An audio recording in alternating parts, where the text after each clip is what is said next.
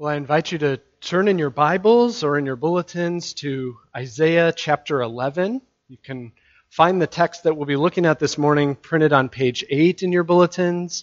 If you didn't bring a Bible and would like to follow along in one, you can find our passage this morning on page 575 in the Pew Bibles. We'll be looking at Isaiah chapter 11 in just a few moments.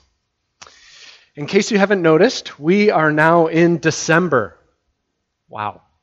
So here we are in what we often call the Christmas season. And stores seem to be trying to start the Christmas season back in September or October. But Christmas overall is a time of anticipation, isn't it? One of the things that I love the most is to see how excited children are about getting presents on Christmas morning. It starts months in advance, and the closer we get to it, the almost more and more uncontrollable it seems, the more it consumes them, this anticipation and excitement. And from what I've noticed, children aren't the only ones. Many of us are just waiting to decorate. Texting back and forth, how soon is too soon to put up those decorations or to bring out those Christmas playlists? And we love to see the lights and savor the food and plan the parties and time with family and friends. Others of us, though, may not look forward to this time of year as much. Maybe because longing always inevitably leads to letdown, doesn't it? Or maybe because this time of year is marked by pain and loss. But regardless of what we think about the Christmas season as a whole, Advent is a time of year for Christians that helps us cultivate a healthy sense of longing. The church calls these weeks leading up to Christmas. And so this year we'll be joining with the broader church in considering some passages from Isaiah. And let me read for us God's word, and then we'll pray and ask his help as we consider it. This shall be in the fear of the Lord. He shall not judge by what his eyes see, or decide disputes by what his ears hear. But with righteousness he shall judge the poor, and decide with equity for the meek of the earth. And he shall strike the earth with the rod of his mouth, and with the breath of his lips he shall kill the wicked. Righteousness shall be the belt of his waist, and faithfulness the belt of his loins.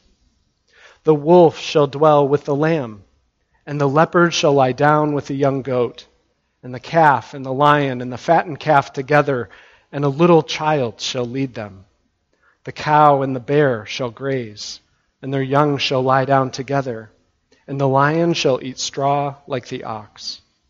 The nursing child shall play over the hole of the cobra, and the weaned child shall put his hand in the adder's den.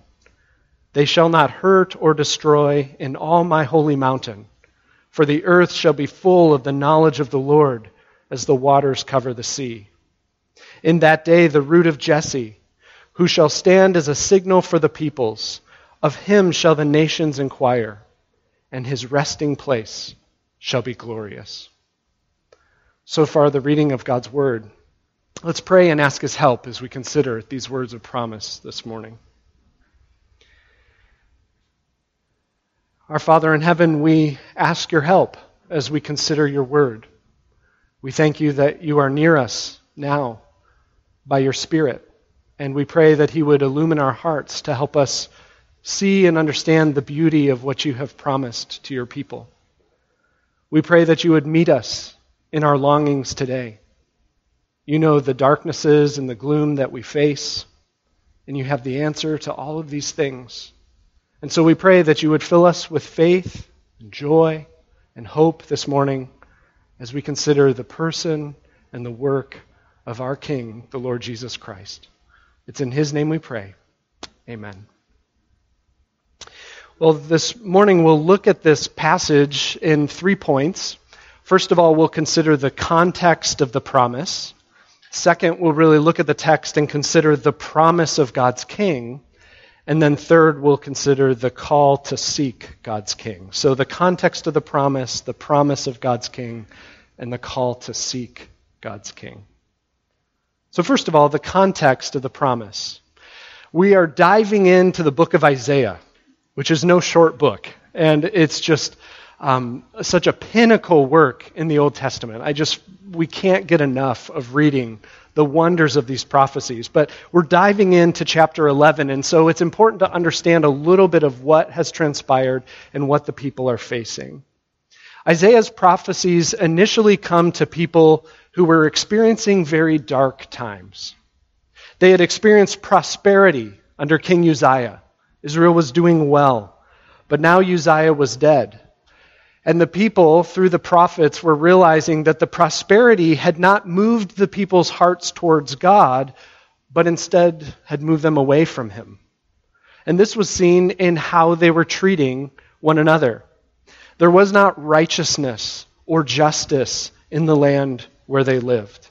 Instead, widows and orphans were being overlooked, and the poor were being exploited by those who had money and power. And the people were going through the motions of religious worship. They were still offering sacrifices. They were still saying religious things. But their lack of care for those around them showed what was really going on in their hearts. And they began to turn to idols in addition to worship of the Lord. Inwardly, they were in steep moral decline. And they were also facing external threats. Assyria's power was growing, and it was becoming very clear that their war machine was headed their way as Assyria had set its sights on conquering all the way to Egypt. And so the people in their region, every nation, was trying to figure out what to do. And there were all kinds of pressures to build alliances to stand against mighty Assyria. And the ones who were supposed to be leading them during these difficult times, leading them in righteousness, their kings, were not leading them that way. Rather than fearing God and doing what was best for the people, they were instead fearing those who had power and money and doing what was best for themselves. And so by the time we come to Isaiah 11, and there are still many more chapters in the book, but even by the time we come to Isaiah chapter 11, the image that's really resounding in our minds is a field of smoldering stumps. Trees, which were supposed to represent kings and their kingdoms, would be cut down and burned in judgment. Chapter 6 foretold that this would happen to the people of Israel because of their sin. And chapter 10 said that this will also happen to Assyria, which on the one hand is really good news. On the other hand, it would only be after Assyria was used by God to punish the northern kingdom of Israel.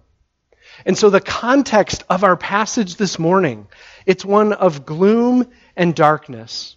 These charred, smoldering stumps of people who have turned from God and who are rightly experiencing his just judgment for the rebellion against him.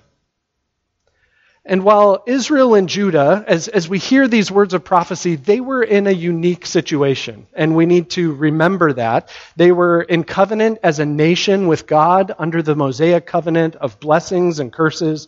It's different than what we find ourselves in today. And yet I think we can relate, can't we, to their context and the difficulties they were facing. One of the things that I love about Advent time is how relevant the passages always are to the situations that we find ourselves in. This is our backdrop every Christmas. We don't have to look very hard to see the darkness that's concealed by the twinkling lights, do we? Our prosperity hasn't produced an abundance of godliness. You don't have to look very far to see injustice and unrighteousness in our land. And externally, there are wars presently going on and rumors of wars that will come. And as the people of God, we regularly hear news of leaders who have disgraced the name of Christ. And there are many who are identifying outwardly as Christians whose behavior is far from Christ-like. And if we're honest, and we stop and we look within, we feel the darkness of those pulls towards the idolatries of our own age, don't we? Perhaps you're experiencing different types of gloom and darkness this morning. maybe physical sickness or suffering, broken relationships, severe trials, discouragement, anxieties, doubts. All of these things form the backdrop of gloom and darkness into which this message comes. What is God's message to people who find themselves in these dark days? It is a message of good news. News of a godly king and news of a God-filled world. And so we've considered the context of the promise, this context of gloom and darkness. But now let's go to the text and notice the promise of God's king. The promise of God's king. Verse 1 of chapter 11 tells us that from this smoldering stump of Jesse, after all of these failed kings of Israel and Judah, a new David will spring forth, a living branch who is both Jesse's root and Jesse's shoot. It's an amazing thing that the New Testament will reveal the fullness of later. But I think there are two things in particular to notice that this text really highlights about this promise of God's king. The first thing is that he is a spirit-empowered king. God's king is a spirit-empowered king. We see that right away in verse 2. It says, "The Spirit of the Lord shall rest upon him." And then we see that the Spirit of the Lord enables him to live and rule perfectly. And we have these three pairs of the attributes the Spirit is producing in this king. So we have this sevenfold perfect work of the Spirit as he rests upon and empowers this son of Jesse to be able to live and rule. You notice what those pairs are: wisdom and understanding. He understands the heart of the issue, and he wisely can make the right decision every time. The spirit of counsel and might. He has the counsel of what the right course of action would be, but then he also has the might to do the right thing. And then it says, the spirit of knowledge and the fear of the Lord. What that means is he has an intimate and obedient relationship with God. He knows the ways of God. And he walks in fear of and right relationship with the Lord. In fact, verse 3 goes on to say that the fear of the Lord, that walking in the ways of God, is the delight of this king. It's what he loves. What's pleasing to him is honoring the Lord. And this king is not just limited to normal human understandings of things, what his eyes see, or what his ears hear, which we realize are actually quite limited perspectives, aren't they? But instead, he makes perfectly righteous decisions and judgments. The poor and the meek are cared for under his rule and treated with equity. He rules the entire earth with his word. And the wicked, the evildoers and the oppressors, they are destroyed with his breath. The power of the righteous word of this king. And verse 5 says that he's clothed in righteousness and faithfulness. This clothing language that the Bible uses there, that he has these belts that he wears, it's a way of symbolically speaking of who he is and his character. He's encircled with righteousness. He's robed in what is most profoundly right and good every time. And he's robed in faithfulness. He never fails.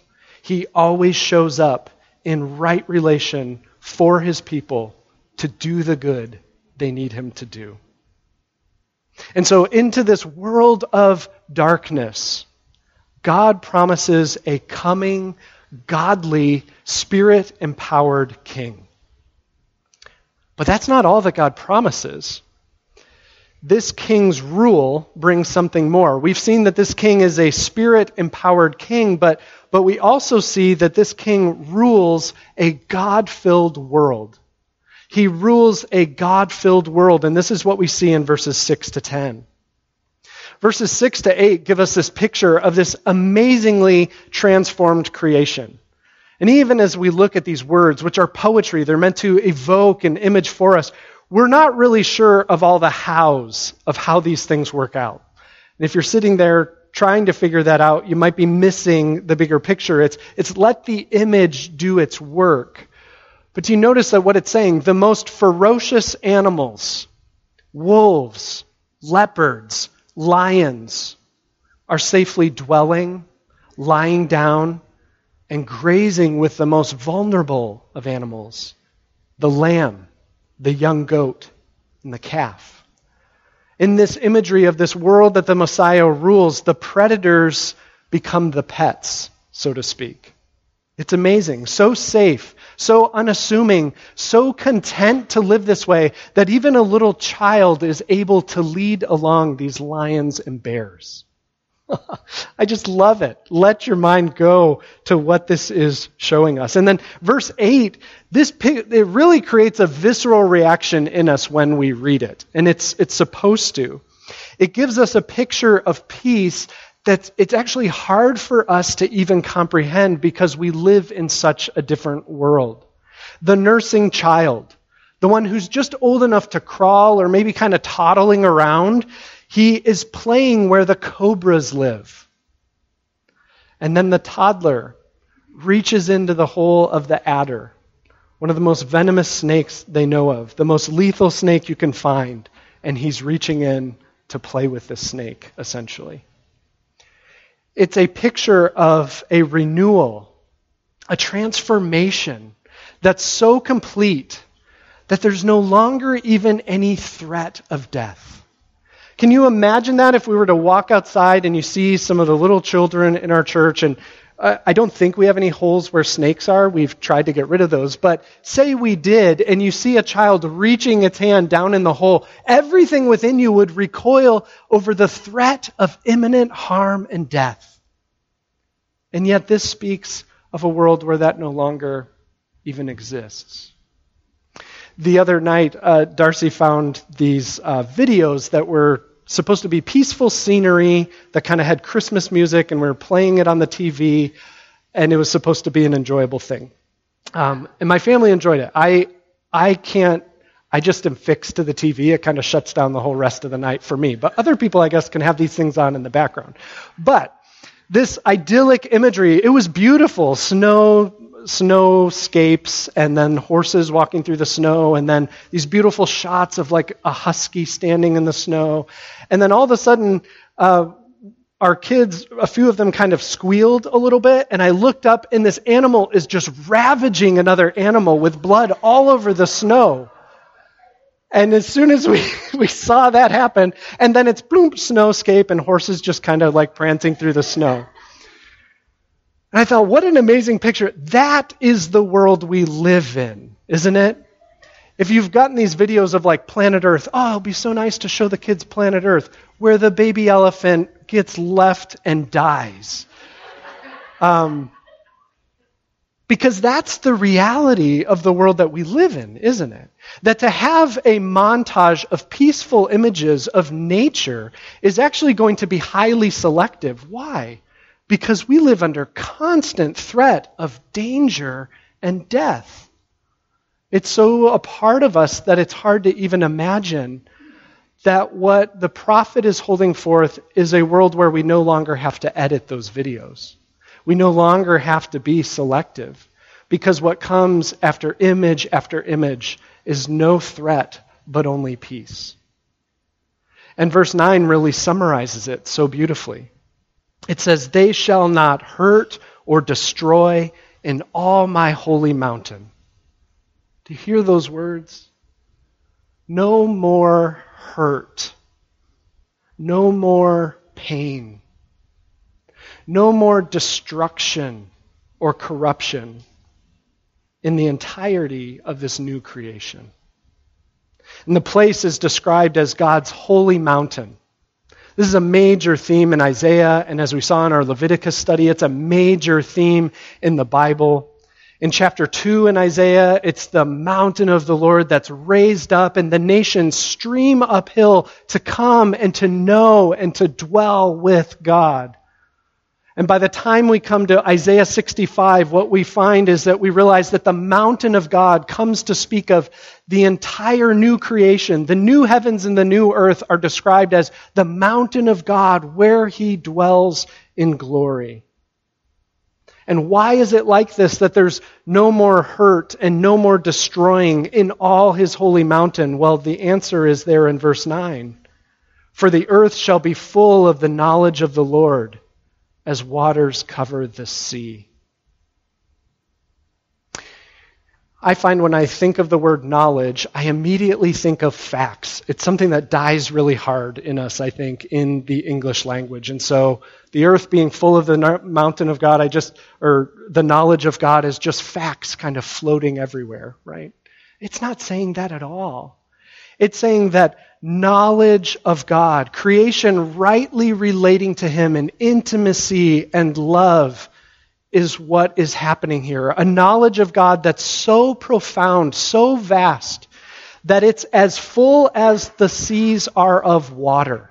How full are the seas of water? They are filled to capacity. It's the fullness of all creation and all people from all nations knowing God and loving him and relating rightly to him. And verse 10 brings it all together. This Messiah that we were introduced to in verse 1, the root of Jesse, he's the center of it all.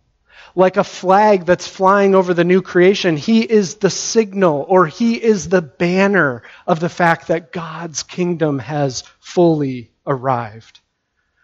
And the image, the vision of this prophecy closes with all of creation as it was intended to be. Those beautiful words of verse 10, and his resting place shall be glorious. It's a resting place, a place where there's no more struggle, there are no more enemies, there's no more toil, there's no more death, just rest. And it's a glorious resting place. Perfect rest in the glory of God.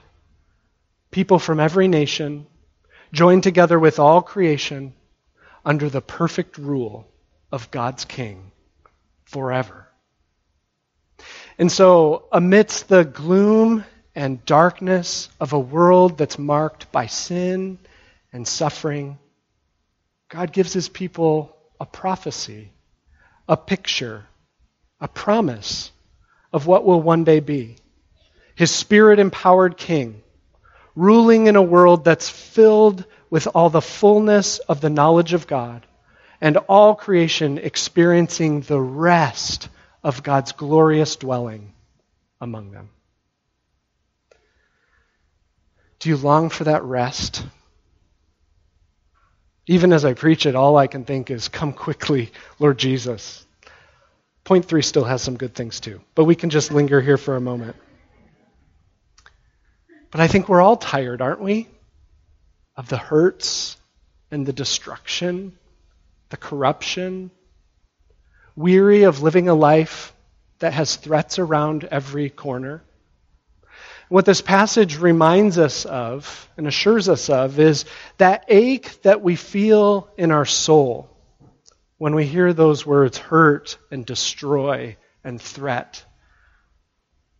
That's a right ache and longing, because it's our soul testifying that things are not as they are supposed to be. And the beauty of what Isaiah says is that it reminds us that we are not alone in our longing for rest. That God's people throughout the ages have been longing for this rest. But more importantly, God sees each threat. He knows each hurt. He sees every tear. And he grieves every destruction to his beautiful design. And he gives us the promise that one day they shall not hurt or destroy in all my holy mountain. There is no place where it can even be happening. He will bring an answer to all of the hurts, all of the destruction, all of the threats that we face. And that's really good news. And it's good news for our neighbors as well, isn't it? You know, as we think about neighboring, as we think about those around us who don't know the Lord, part of the experience that you may have is there aren't a lot of people who are coming to us asking us the question, how do I deal with my sin? Or how do I get into right relationship with God? But you know what everyone is looking for? How do I find rest? How do I survive a world that's filled with hurt and threat and destruction? You see, our sense of threat hasn't lessened at all from the people of Isaiah's day. You know, we probably go through our lives with less fear of wolves and leopards and lions and bears, unless you live in Valley Center. But studies are showing that people are actually more anxious than ever, right? The threats of the entire world can be splashed across our TV screens in just a moment. They can pop up on our phones when we're in the midst of something peaceful. Our young people are growing up in a world with the never-ceasing threat of the internet. With just one wrong click, you're assaulted by images that will wither your soul. And with one misplaced word or action, you're attacked, not by wolves or lions, but by trolls who can hound you relentlessly from the moment you wake up and even while you're sleeping, as you're cyberbullied, shamed, and canceled. You see, anxieties and fears and threats rage strong. And in the midst of this context, everyone's waving some sort of banner of what will provide relief.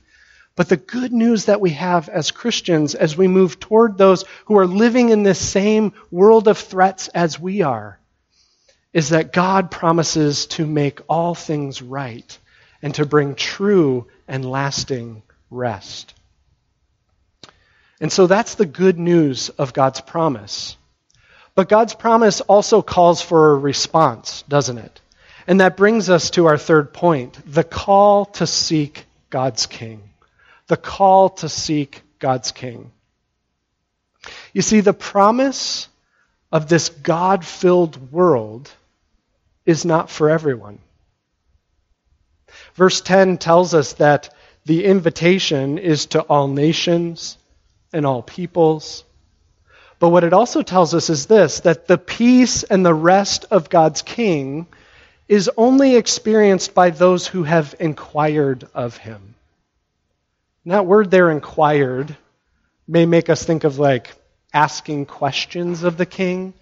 But I think it's more helpful to think of what it means in terms of seek or to come to him for help. In the context, it's those who have come under the signal, under the banner, under the rule of God's King, the Lord Jesus Christ. They are the ones who experience the rest of dwelling with God on his holy mountain. Now that might seem a bit exclusive, right? The only way you can experience the fulfillment of God's promise is by doing things his way, trusting in his King. Does God just want to get his own way? That seems like something not really welcoming or open-minded. Well, there's a sense in which, yes, I mean, he is the creator of all things, and he can say how things should be. Who are we as the clay to speak back to the potter in that sense? But in this, his insistence in doing things his way, in worshiping his King, it's also because it's only through the person and the work of Jesus Christ that all of this is possible. It's only through coming to this King that this kind of rest can ever be achieved. You see, the problem that we're facing in our lack of rest isn't just that creation has been affected by the curse. It isn't just that the animals have gone astray and like to eat each other. The problem goes far deeper than that. God could refashion the entire earth. He could change the diets of all the animals. He could disarm all of the enemies. He could put us in a perfect paradise, a land flowing with milk and honey, perhaps. And what would happen?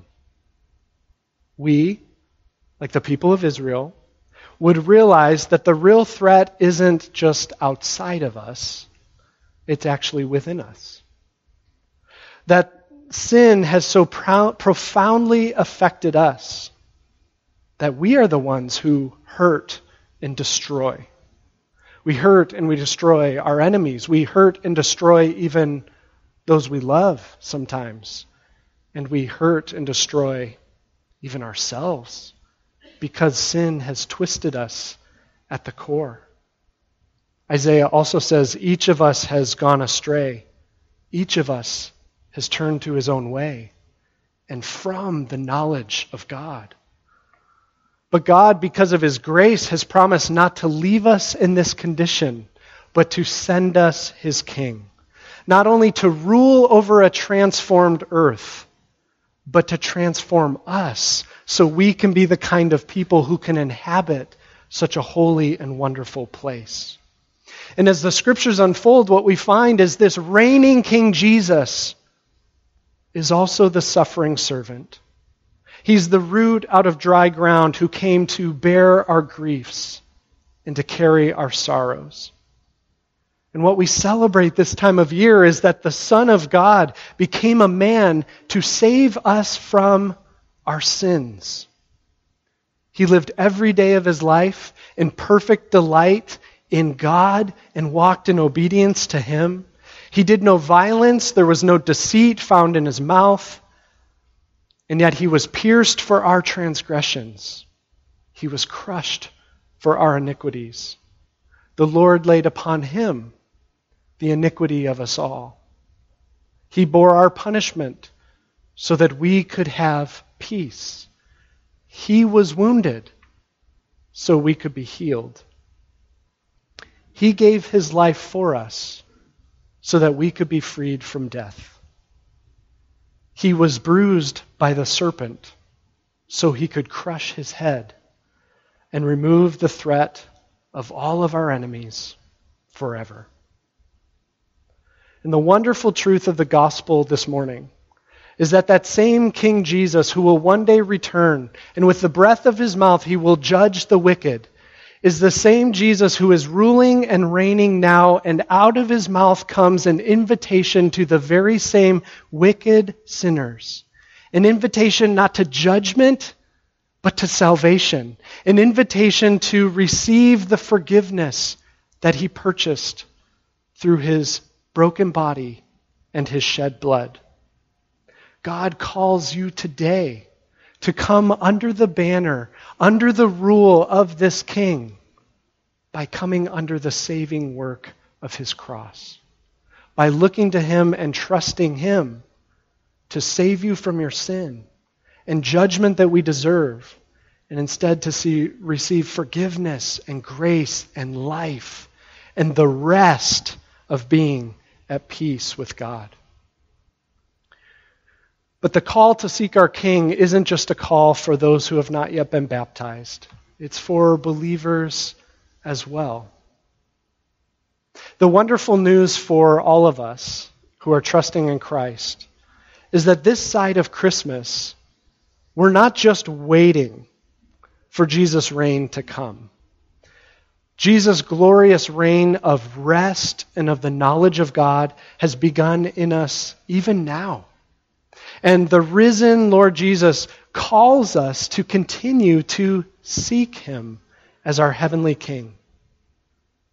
He calls us to come to him each day, to better know him in his love as he reveals the love of the Father to us, to come to him and to rejoice in the forgiveness that we have through his body and blood. That every time we fail to delight in the things of God, every time we hurt or destroy others with our words or our action, his blood has forgiven us from our sins. And though the journey may seem long and tiring while we wait for his return, we can be assured that he has given us the very same Spirit who aided him in his time of his earthly ministry. The Spirit of our Lord is now indwelling us, giving us the wisdom, the understanding, the strength that we need to walk with him each day, coming under his humility and his grace until he comes again.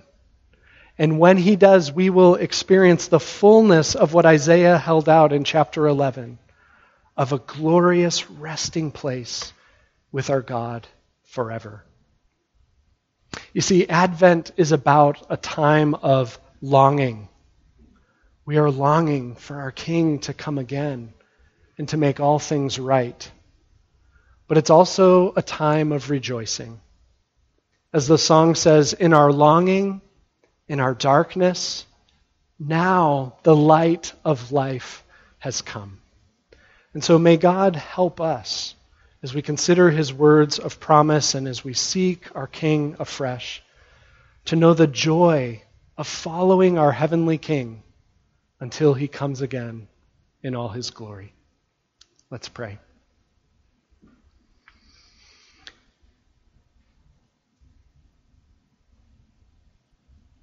Our Father in heaven, we thank you that even though it is sobering to consider the reality of the world we live in and the reality of what dwells within, that none of these things are a surprise to you, that you know the darkness that we are sitting in far more profoundly than we do. And yet, no matter how far that darkness goes, the light of your promise reaches down to it and promises that it will one day surpass and overturn even the things that are most gloomy and most difficult. We pray that you would strengthen us, strengthen our faith during this time. Help us to rejoice in the rest that we have in the Lord Jesus, and strengthen us by your Spirit to walk faithfully until he returns and we enjoy the fullness of your glory. We ask this all in Jesus' name. Amen.